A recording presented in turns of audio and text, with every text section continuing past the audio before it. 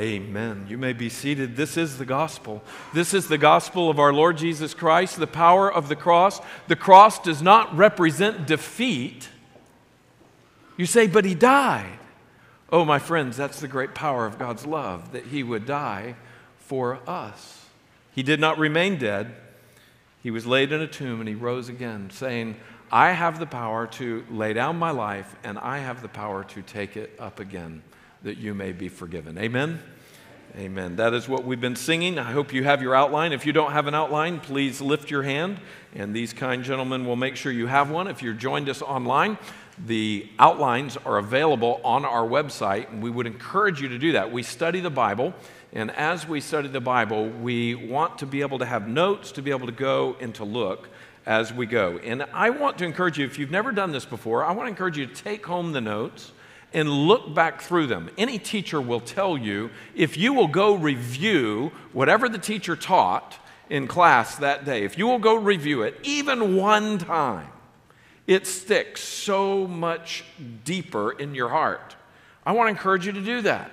Go back and read it. It's better than a lot of things that you can do, but I want to encourage you to do that. Some of you, I want to encourage you to go back. I put a lot of references here, and you can get more out of this sermon through the week if you will go back and look up those references and allow the message of each point to find its way into your heart that much more as you see the biblical basis for what we are teaching and what we are saving. So this morning we are going back. We want to look at one verse that has to do, that we studied last week, and that is where we are going this morning. Notice this, the Lord's Supper, saving the best for last.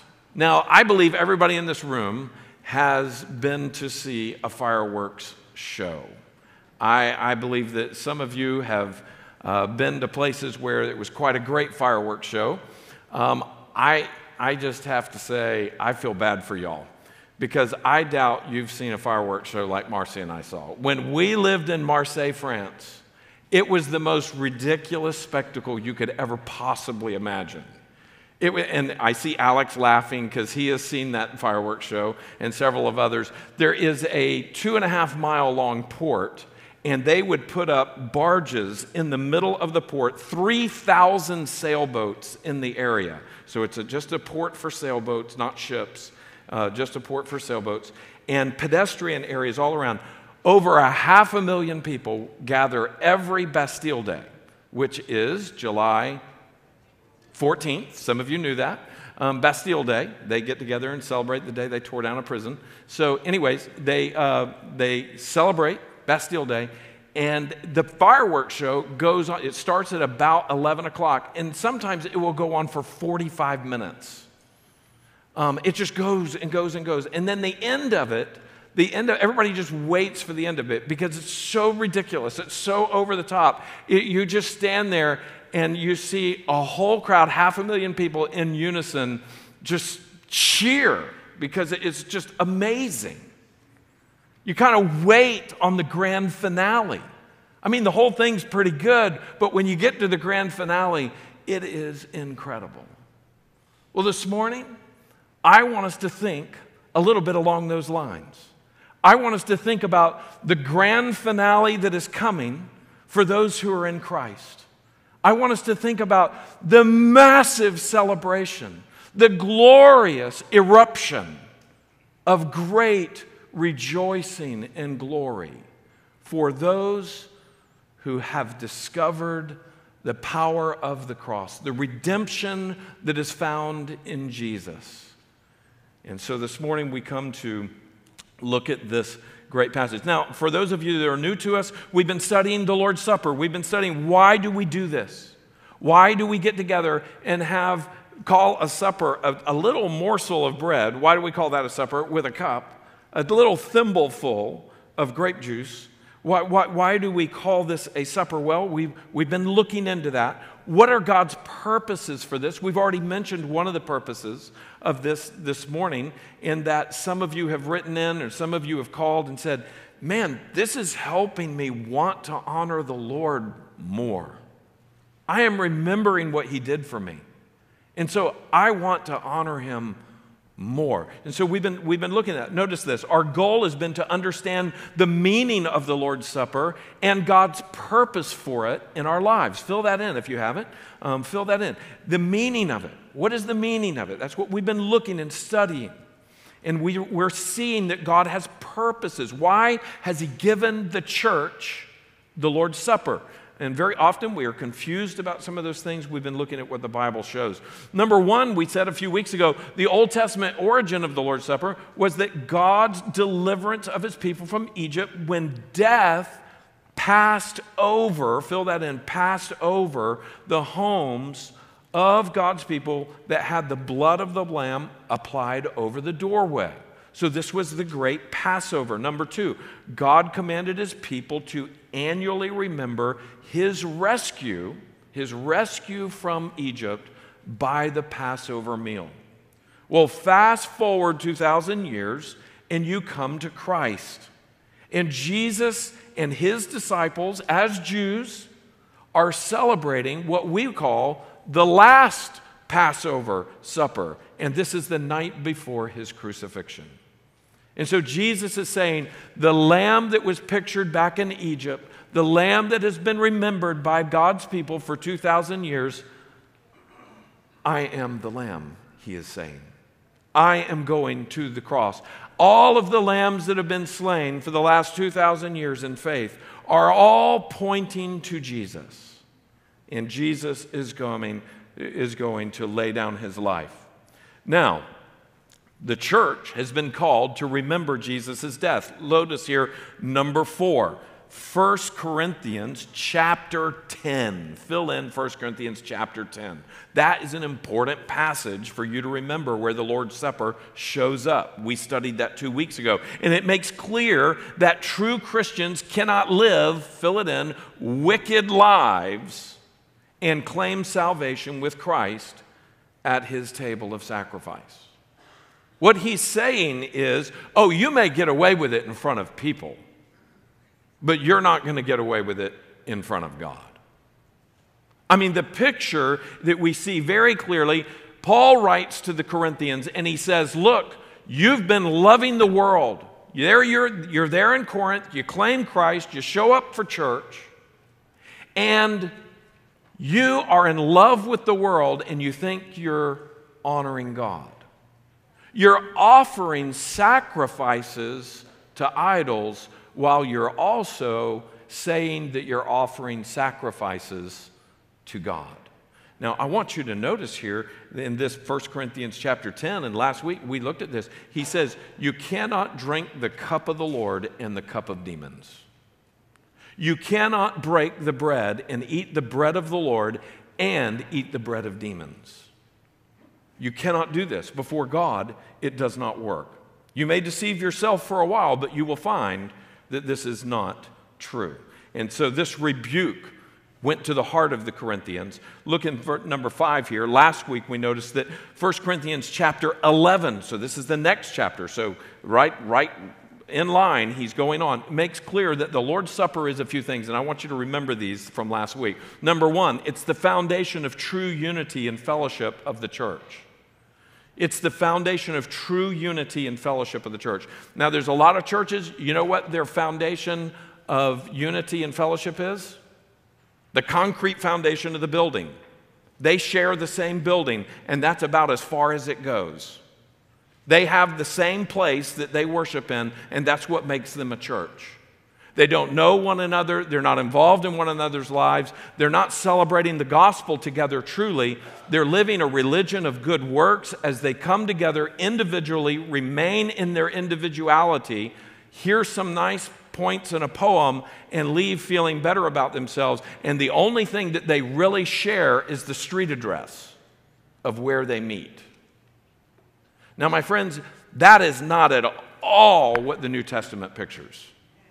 The real picture of the New Testament is that we have this tremendous common denominator that cannot be seen with human eyes in itself. It is faith in Jesus Christ and what He did 2,000 years ago on the cross for any sinner who will come to Him. And so we come together as sinners rejoicing in the same Savior. And that becomes what makes us brothers and sisters. That's what becomes to make us aunts and uncles in Christ and nephews and nieces in Christ. That's what brings the family of God together. It's this table. It's this confession that the ground at the cross is level ground. There's none that are better than others. The ground at the cross is all found in the unity of Jesus' sacrifice for us and the gift of faith that we have in him. So the true unity of the church is not the address.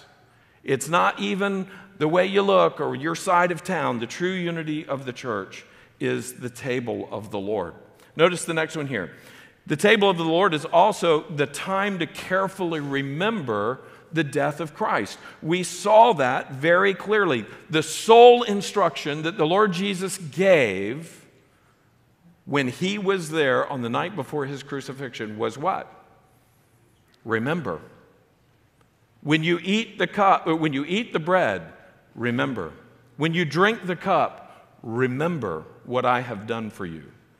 That is the main purpose of this, is that you see, human beings are just prone to forget. We're prone to forget important things. Important things. I mean, how many times do you go through life and you go, man, did I do that? I can't remember if I did that.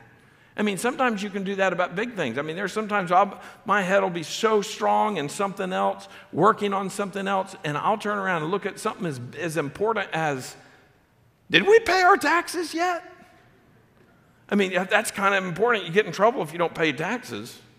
And I'm sitting there about, Marcy, did we pay? And she goes, yes, we took care of it. Okay, you know, we can forget important things. I want you to notice here with me that we are called to remember the great sacrifice of Christ. Number 3 on this, underneath number 5, the third bullet point is, the Lord's Supper is the place of either personal examination or judgment of sin. We saw that very clearly last week. That you are called to examine yourself before partaking of this table. And the greatest way that you can know whether or not it is sin forgiven is this question: is it sin forsaken? I mean, the way we really know that our sin is forgiven is that it's sin that has been forsaken. That's called repentance.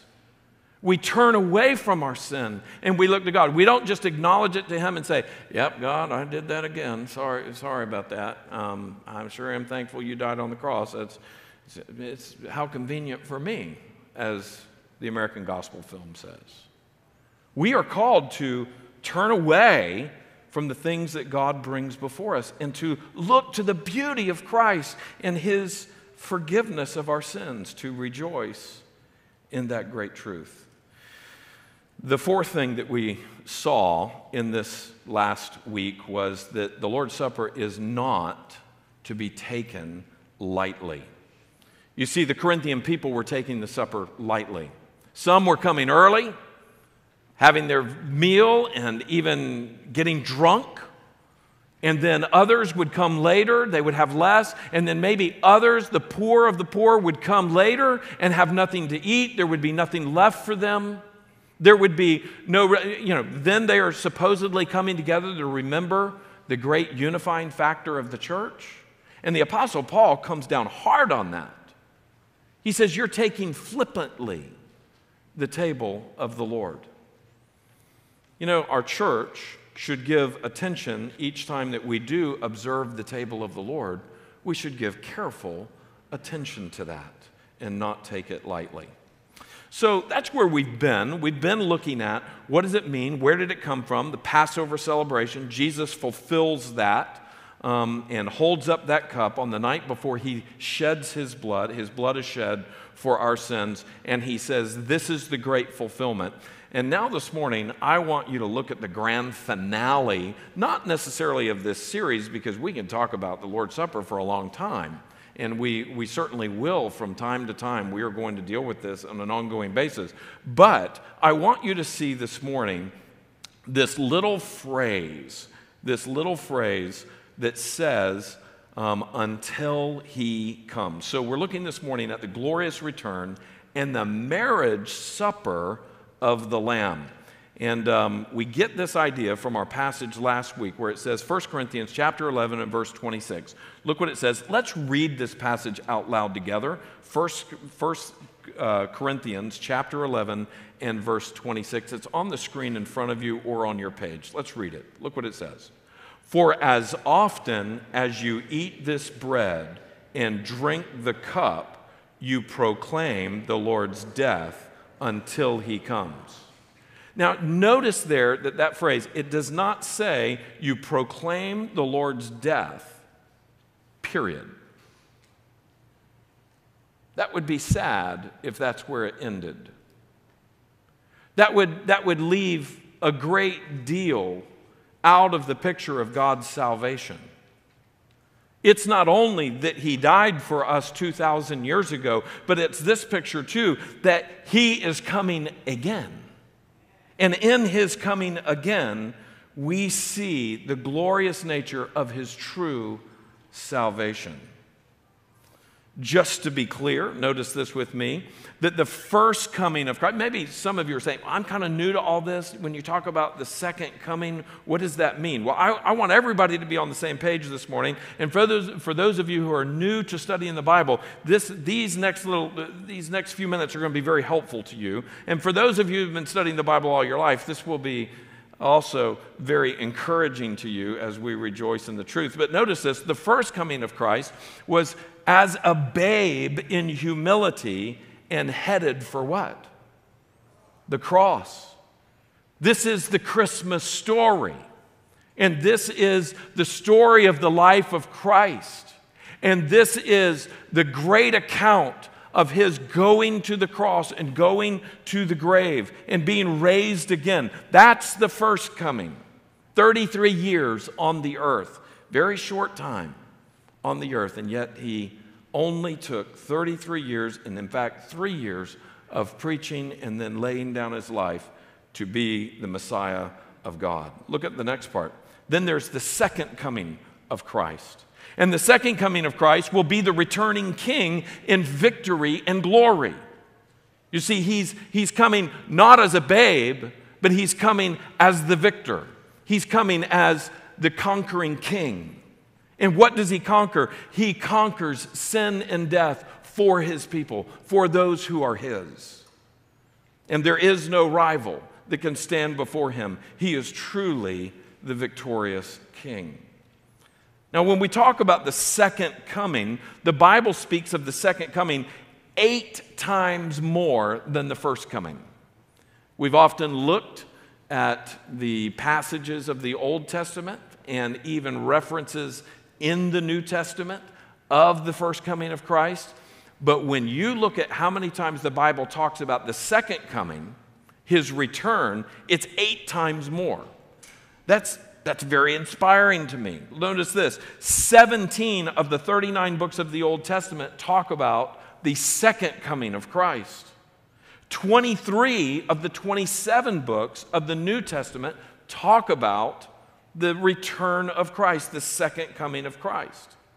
Notice this, Jesus himself referred to his second coming 21 different times. This is important. Now, it's interesting to me that people are sometimes divided on how they feel about the second coming. When we talk about that, there are some who are enthralled. And I mean, they would climb over a barbed wire fence to hear a sermon on the second coming of Christ.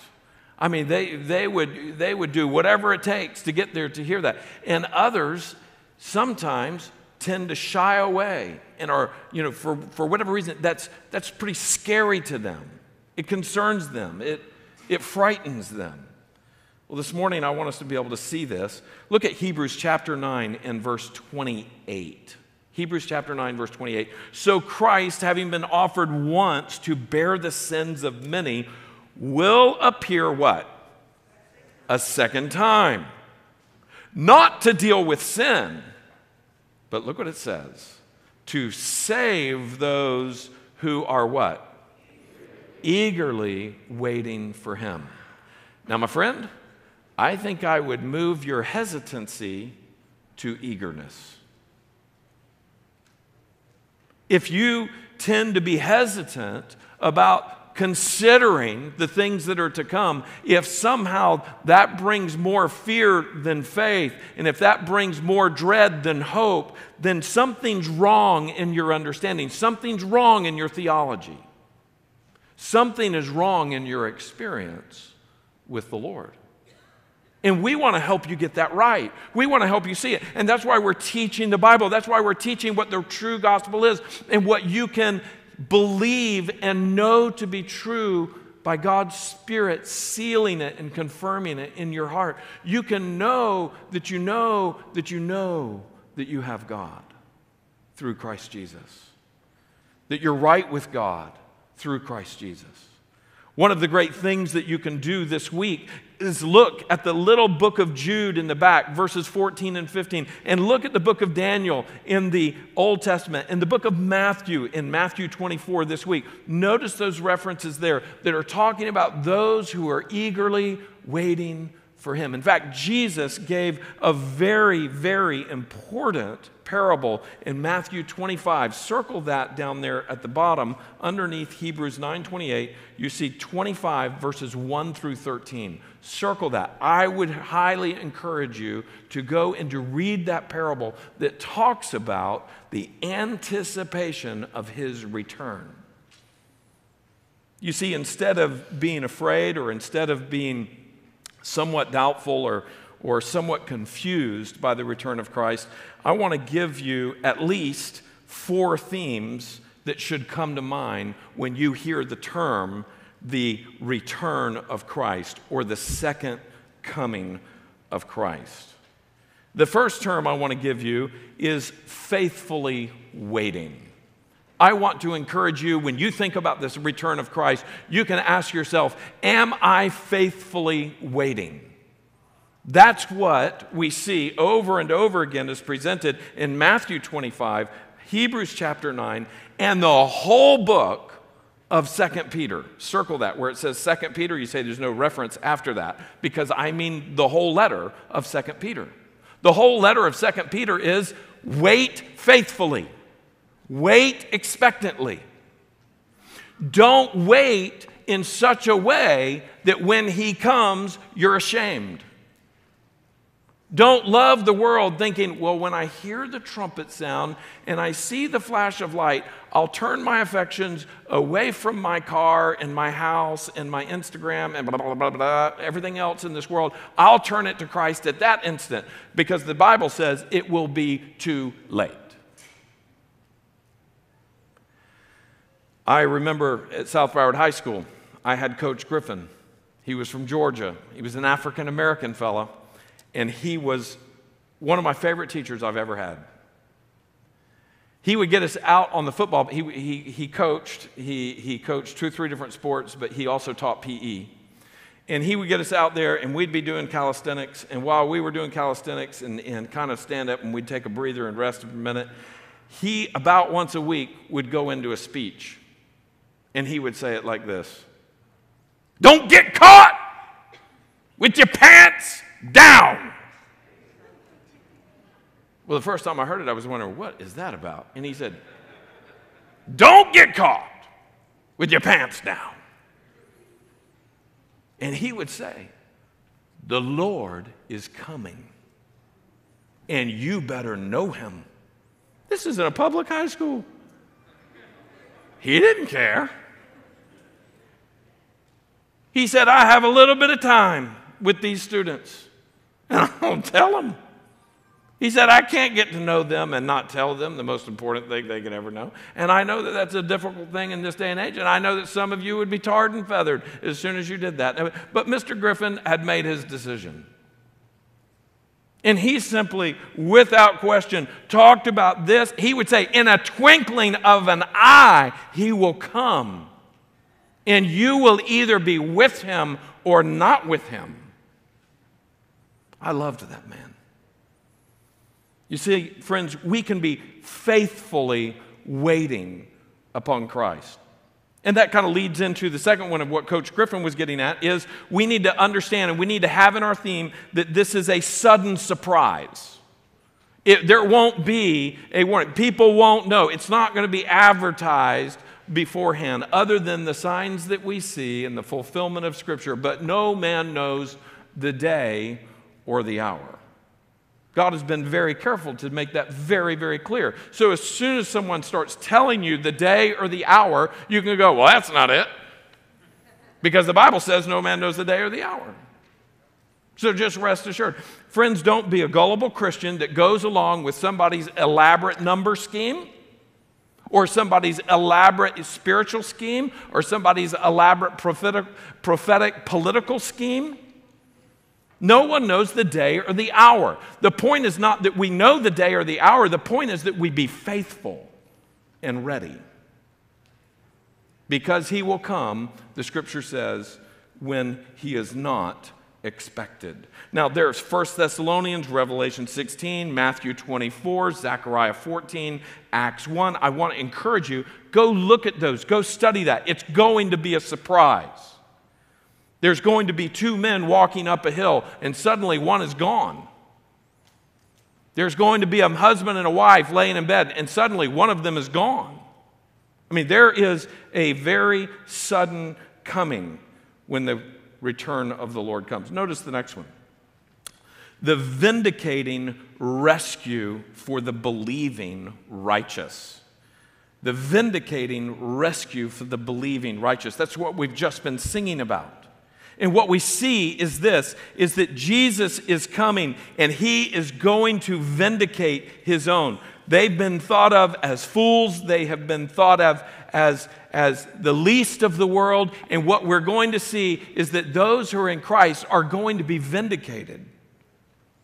Vindicated even from their sin, and most importantly, from their sin. So notice here, vindicating rescue for, what did I call them? The believing righteous. That's the only way that they are righteous, by the way, is that they believe upon Christ.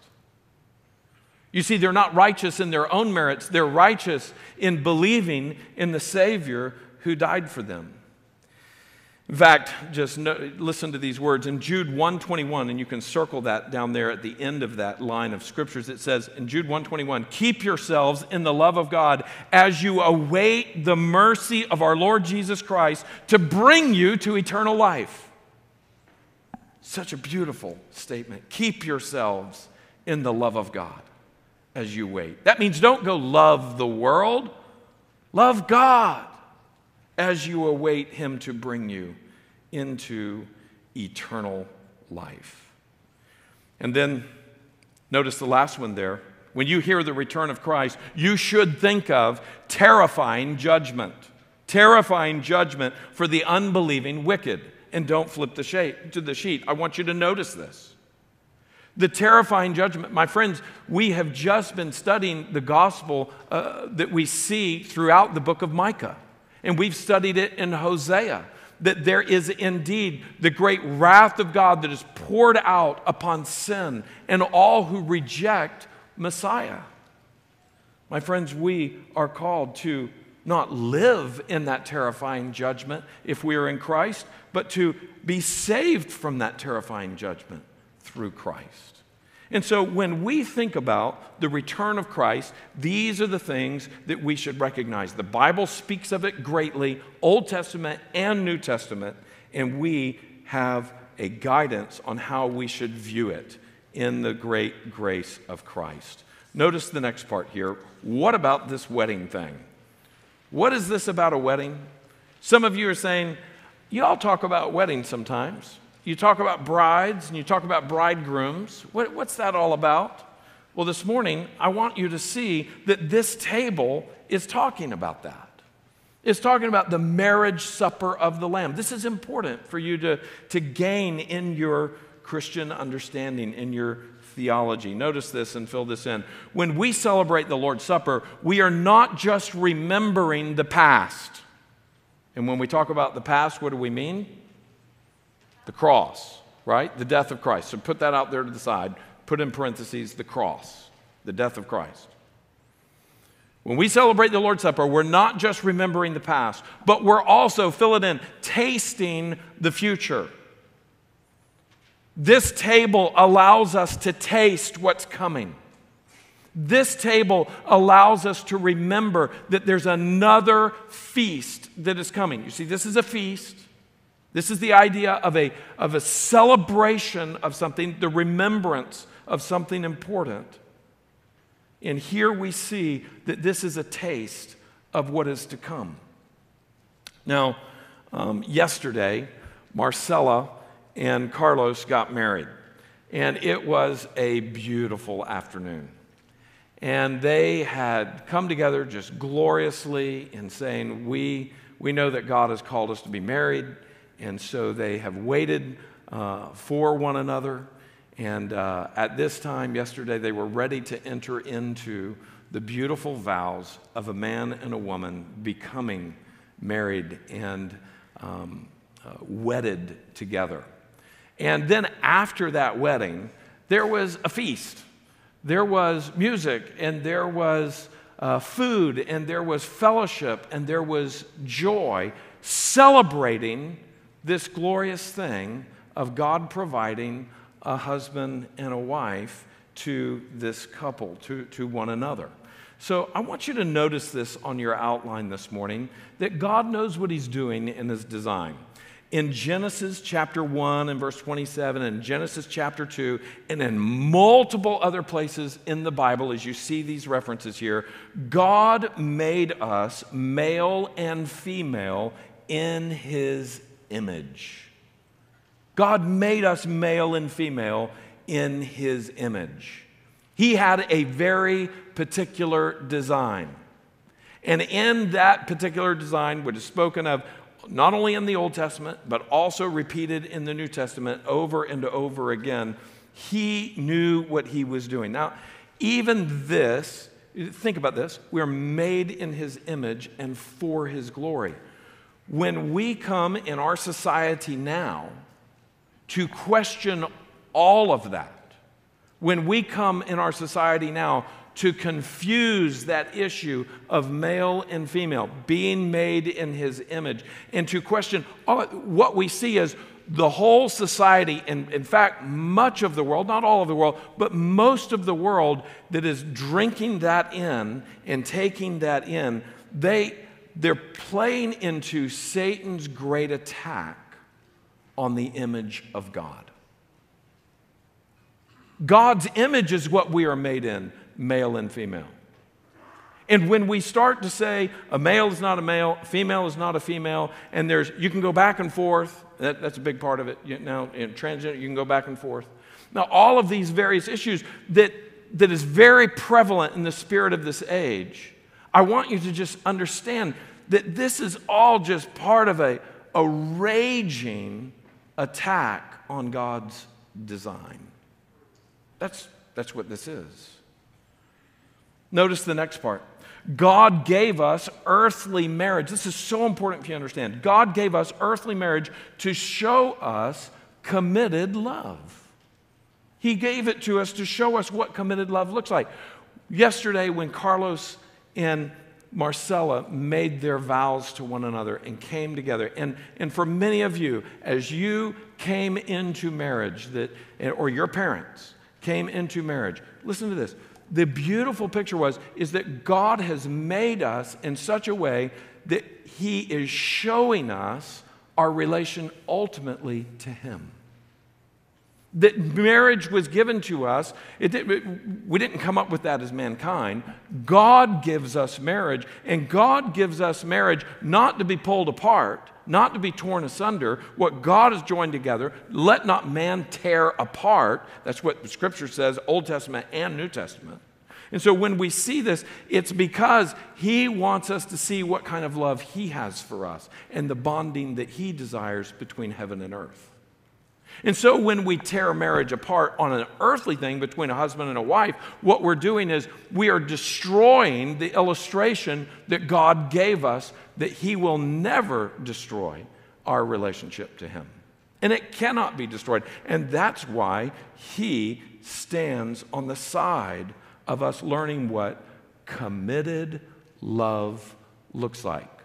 Now, I had you fill in the word committed there because a lot of people are confused about what love is.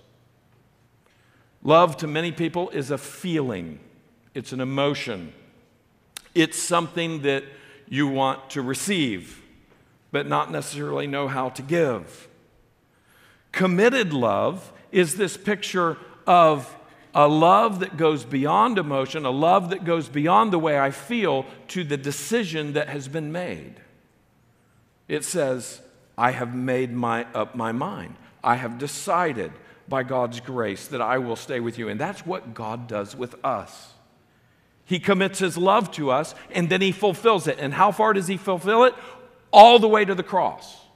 All the way to the cross of Calvary, he lays down his life. He says, let me show you what committed love looks like.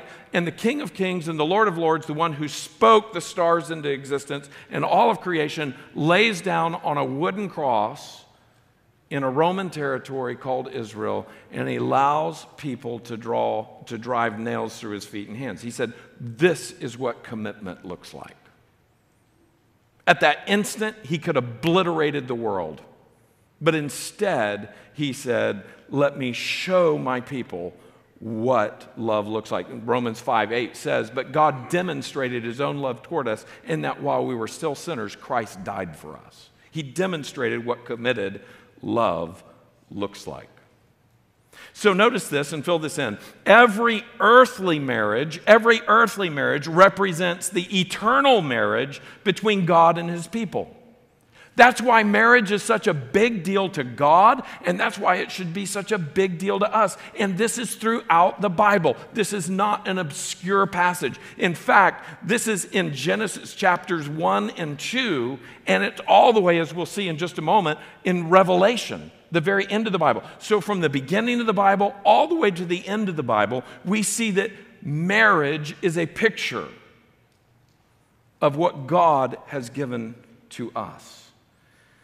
Every earthly marriage represents the eternal marriage between God and his people. This is why, and we should say ding, ding, ding, ding, ding, ding. Everybody pay attention to this next part underneath this bullet point. This is why the church, that's God's people, is called the bride. We are called the bride, and Christ is the bridegroom. This is the great picture that he has given us. So if you're ever wondering, why did he make us male and female? If you're ever wondering, why did he give us marriage? And why is marriage such a big deal to him? Why is divorce such a problem to him? I mean, why is it that we have to learn to stick it out? We have to learn to love one another? Because this earthly example is given that we might know what God has designed for us. Now, I want your eyes to fall down to the first big box that's on the page here, the meaning of marriage. This is Ephesians chapter 5, verse 22 through 33. Now, I want to just encourage you that if you're scared to death of biblical principles and biblical standards, may want to put on your seatbelt right now, because there's some things here in this passage that people in this world that do not understand what they mean and how they fit into God's scheme of things, they look at that and they go, okay, that is cracked out. That is absolutely crazy. But let me remind you that this is the glorious Word of God that is so good, and he knows exactly what he's doing. Look what it says in Ephesians chapter 5 and verse 22. Wives, submit to your own husbands as to the Lord. For the husband is the head of the wife. And then notice where the emphasis is here. Even as Christ is the head of the church, his body, and is himself its Savior.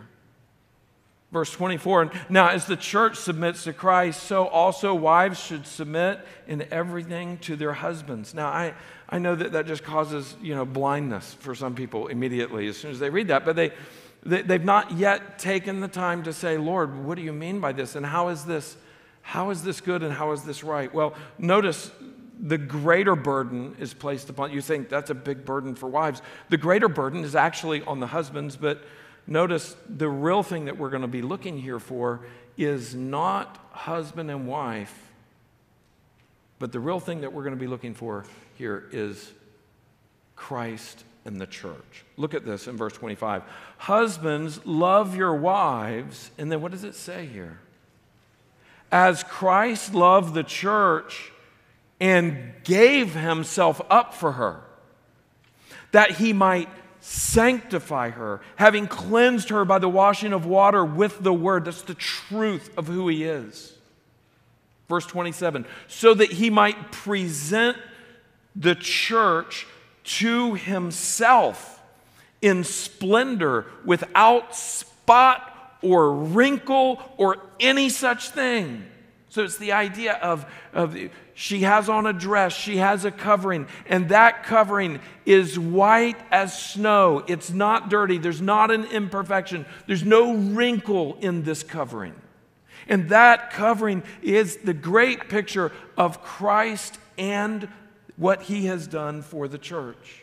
That he completely washes us clean.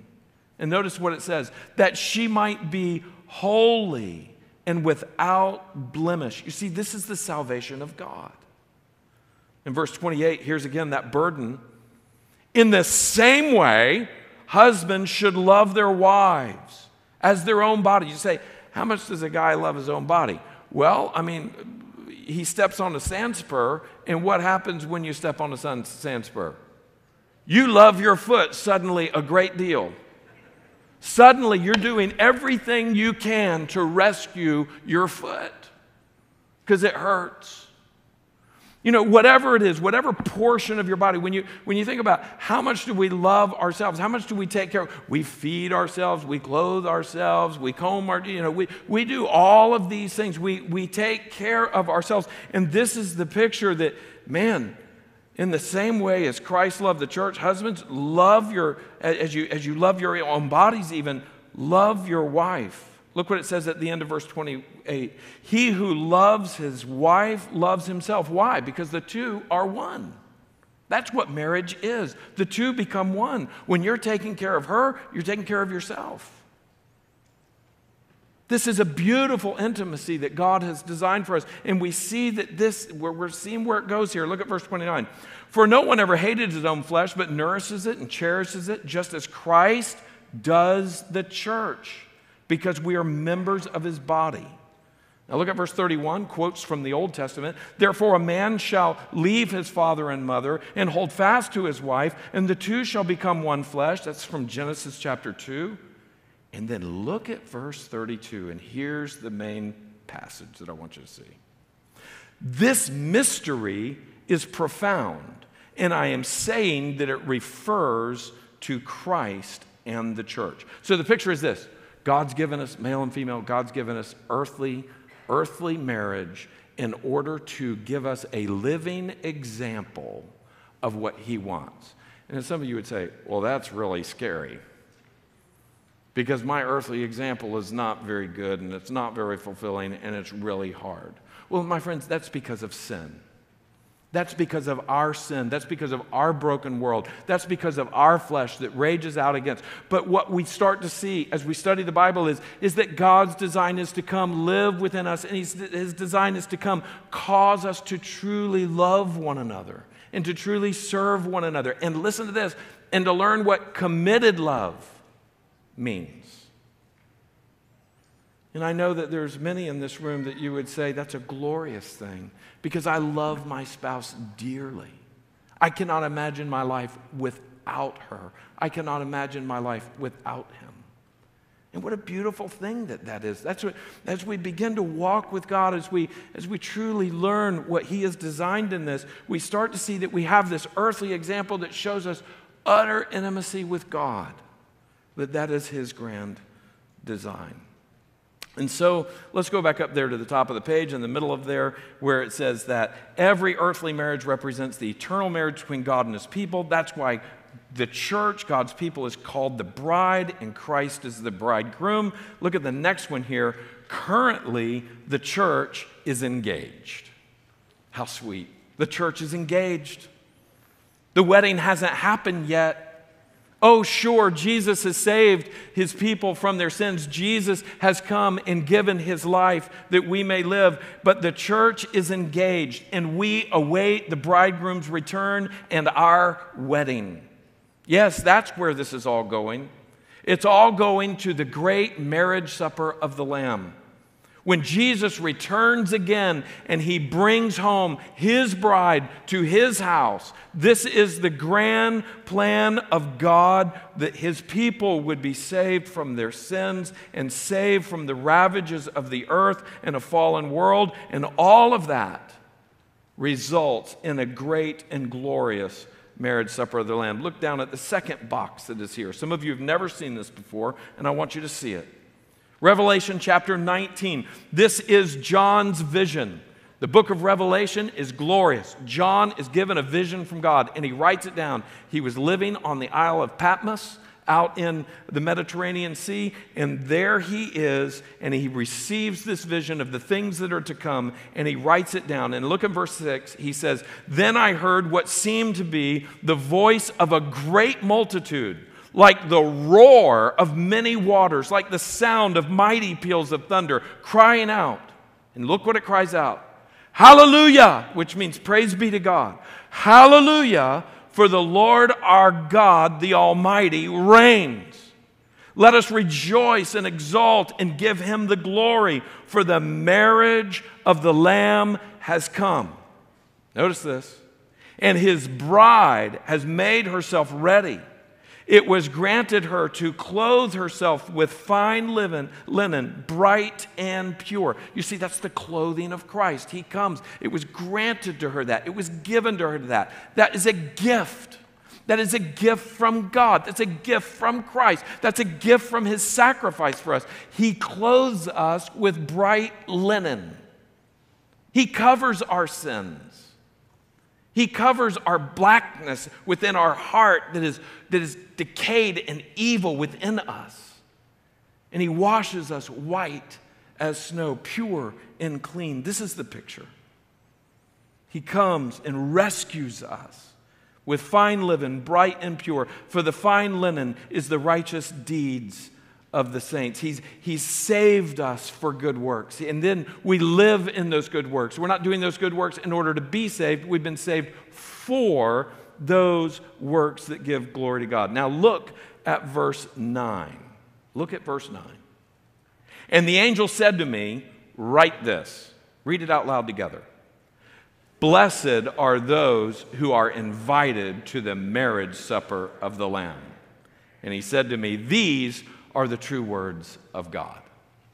Now, look at that. The marriage supper of the Lamb is the glorious picture of where this table leads. This is where it goes. And this is the great power of it all. So, God has given us this table. God has given us this, what we call an ordinance. That means an order. He's commanded us to remember this. And each time that we remember this, we are seeing not only the past of the cross, but we're seeing the future of the marriage supper of the Lamb. We are seeing the coming Messiah who's going to come and rescue his people out of this present age of sin and sickness and death and hardship. This is, notice up there at the top, above that, the last bullet point there that's at in the middle part there. Not only are we engaged, but the marriage supper of the Lamb is the glorious feast in heaven when God and his people will finally be together. And look what it says, with no sin, separation, sickness, sorrow, strife, or death. So did you fill that in? Here's the great plan of God, is that we will be together with him. This is where it all leads. This is the grand plan of God. Now, I want you to see on the screen in front of you that passage that is under that bullet point up there that says that we are finally going to be together with no sin, separation, sickness, sorrow, strife, or death. I want you to see this. At the very end of the book of Revelation, in the last 2 chapters, we see this vision. Look what it says where this is all leading. Revelation 21 and verse 5 says, "Then I saw a new heaven and a new earth. For the first heaven and the first earth had passed away, and the sea was no more." Verse 2. "And I saw the holy city, New Jerusalem, coming down out of heaven from God, prepared," here's that imagery again, "as a bride adorned for her husband." Verse 3. "And I heard a loud voice from the throne saying, Behold," listen to what it says, "Behold, the dwelling place of God is with man. He will dwell with them, and they will be his people. And God himself will be with them as their God." And then look at the last part. "And he will wipe away every tear from their eyes. And death shall be no more. Neither shall there be mourning or crying, nor pain anymore." What does it say at the end? "For the former things have passed away." Now, we still live in the former things, right? We still live where there is sorrow, where there are tears, where there is death. We still live where there is mourning and crying. But this table reminds us that a day is coming that we have been redeemed out of all of that. This table reminds us that we can hold on in faith for the one who promises to set us free and to raise us up. So the glorious nature of this table is for those who know this Redeemer.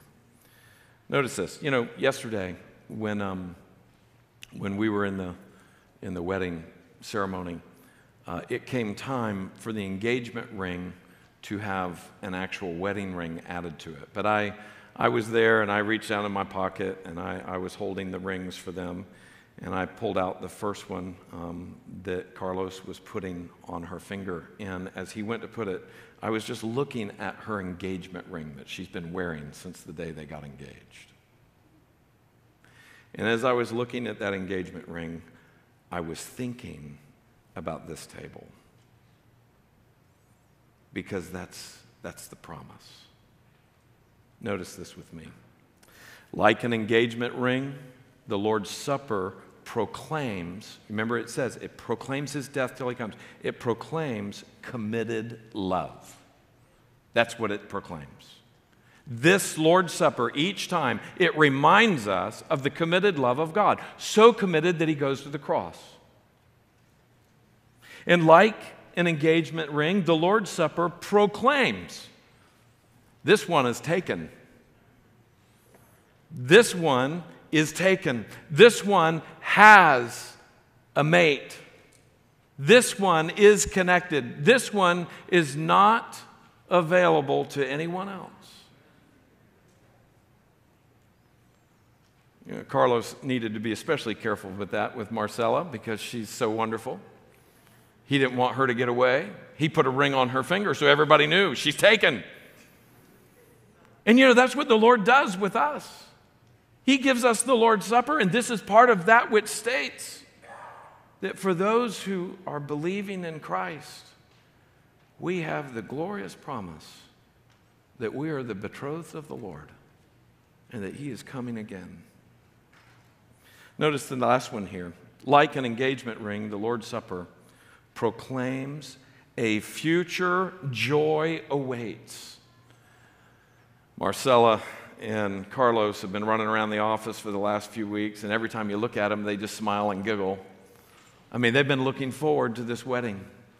Every time you say anything about it, a big smile comes across their face. And why? Because of the joy of coming together and the gift that God has given in one another. And so now we see that for us, this table reminds us that sin is going to be put away. Sorrow is going to be put away. Sickness and death are going to be put away. And all of those things will become the former things. As God is with his people, finally and forever. Amen? Amen. Would you stand with me for prayer?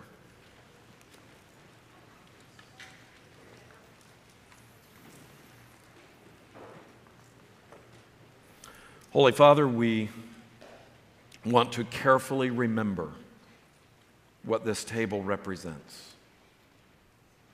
Indeed, over these weeks, we've looked at the fact that it represents your great death, your great sacrifice, the innocent Lamb of God for the sinful sins of the world. Not just the sins of the world out there theoretical, but Lord, for our own foolishness, for our sins.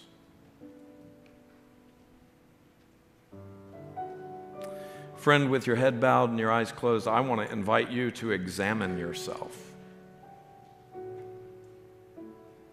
The first question you must ask is, do I believe that Jesus is the Messiah? Do I believe that Jesus is the Messiah, the Savior of my heart? Do I believe that Jesus is the one who came and laid down his life and rose again, and that he took my sins? Have you come to trust in Jesus? Is your trust in yourself? Is your trust in your good works? Is your trust in being a good person? Or have you turned away from that false belief and put your faith in Jesus? That's the first great question.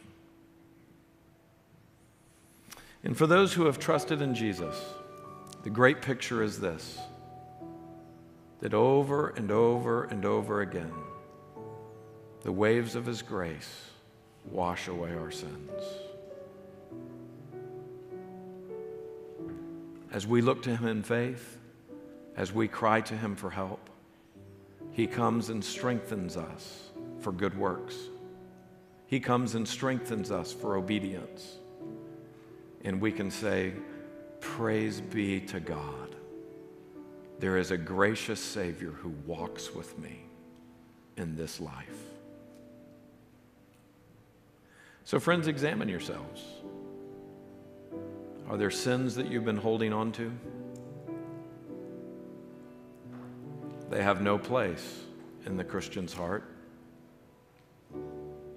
This morning I invite you to confess them to God, to forsake them, and to trust in him.